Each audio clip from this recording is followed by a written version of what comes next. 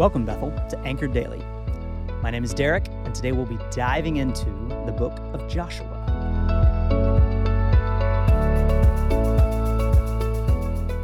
Over the past several chapters of Joshua, we've been studying this concept of inheritance, where someone gives something of value to someone else, often like a parent to a child, or in the cases we've been exploring, a nation after having conquered a land, dividing up that land amongst its people. Now, a quick inheritance story from my own life. When I turned 16, I got my driver's license, and my parents had an 18-year-old Honda Accord that I bought from them from a pretty small sum of money. The car served me well throughout high school, but when I went to college up in Pullman and was living in the dorms my first year, I didn't really need a car. So I left for my brother, who was 3 years younger than me, this car. As soon as he received this pitiful bit of inheritance, the car started having all sorts of problems and probably took more effort to upkeep than it was actually worth. I mean, I remember hearing him say, like one rainy night, he was driving home from work and the car just shut off on him in the middle of the highway. And thankfully, he was able to coast to the side of the road, and he's doing fine now. Don't worry. But this was not the greatest inheritance for me as a brother to pass on to him. So by the time we get to Joshua chapter 18, we've actually spent the past 5 chapters looking at several tribes of Israel and the inheritance of land that they received. And now we come to the remaining 7 tribes.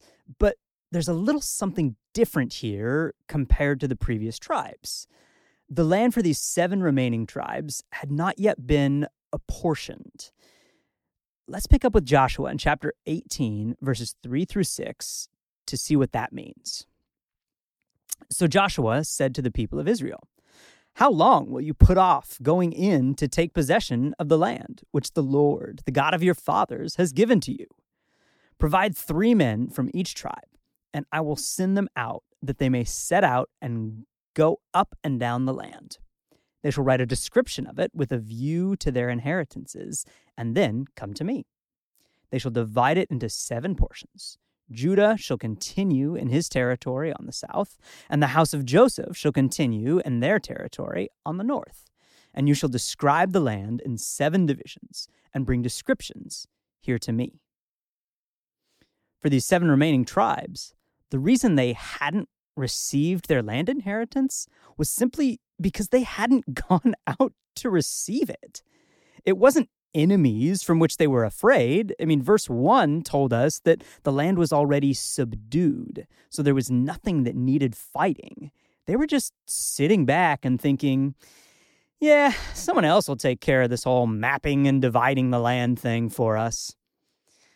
So Joshua gives them a little poke here in verse 3 about their laziness, telling them to send men out to describe the land, and then he will help them divide it up evenly. But it's important to realize here, Joshua isn't telling these tribes, you haven't done enough, you need to go out and earn this inheritance. No, far from it. He's actually just reminded them in verse 3 that the Lord, the God of your fathers, has given you this land. They didn't need to earn it. They simply needed to go out and grasp what was being handed to them. And I can't help but see the parallel here to the moment when we have faith in Jesus for the first time, when our hearts have first been opened and we understand that Jesus is fully God, but he humbled himself to live a perfect life on this earth while also being fully human. Then he died on a cross as the punishment for our sins, being resurrected back to life again 3 days later to give us the ability to have a relationship with God. We then believe that we can't have a perfect relationship with God by our own ability to do good works and earn his friendship, but only by embracing and accepting who Jesus was and is for us. The last thing for us, just as it was for these 7 tribes, is to simply rest in what Jesus has given us. There are no particular words to say or actions to take. We simply grasp what he has done for us. And this is what Joshua was telling the 7 tribes to do. In verses 8 through 10, they do just this, mapping the land, bringing it back to Joshua, and he divides it up, apportioning different lots to different tribes. The boundaries of these lots are then described here in the Bible in verses 11 through 28 of chapter 18 and in all of chapter 19. And it's on these descriptions of the land that I want to close today's reflection. Do you ever wonder why the Bible spends so many of its precious words on things like descriptions of land that mean little to us modern audiences, or lists of cities that no longer exist in our point of time? We need to remember that these scriptures were written for us thousands of years later, but they were not written to us originally.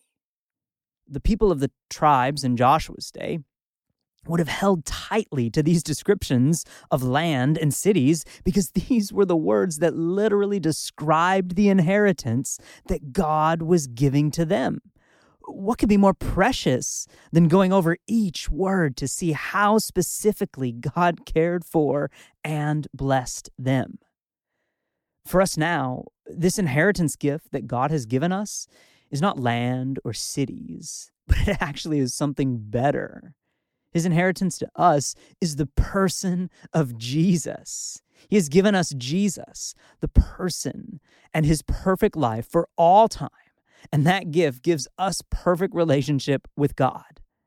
Shouldn't that make us want to spend time reading over and understanding this inheritance, just in the way the tribes of Israel read about and pored over the reality of the inheritance that they were given? So join with me, Bethel, in spending the rest of our lives being more amazed at God's good inheritance to us in the person of Jesus. I'll pray. God, thank you for being a father who gives a good inheritance to his children. Jesus, thank you for your willing sacrifice to be that lifelong inheritance for us. Holy Spirit, show us new facets of Jesus and amaze us anew with who he is every day of our lives. In Jesus' name, amen. Thanks for joining us today.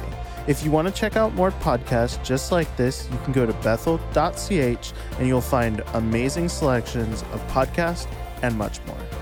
If you'd like to get in contact with us, you can email us with podcasts@bethel.ch. See you next time.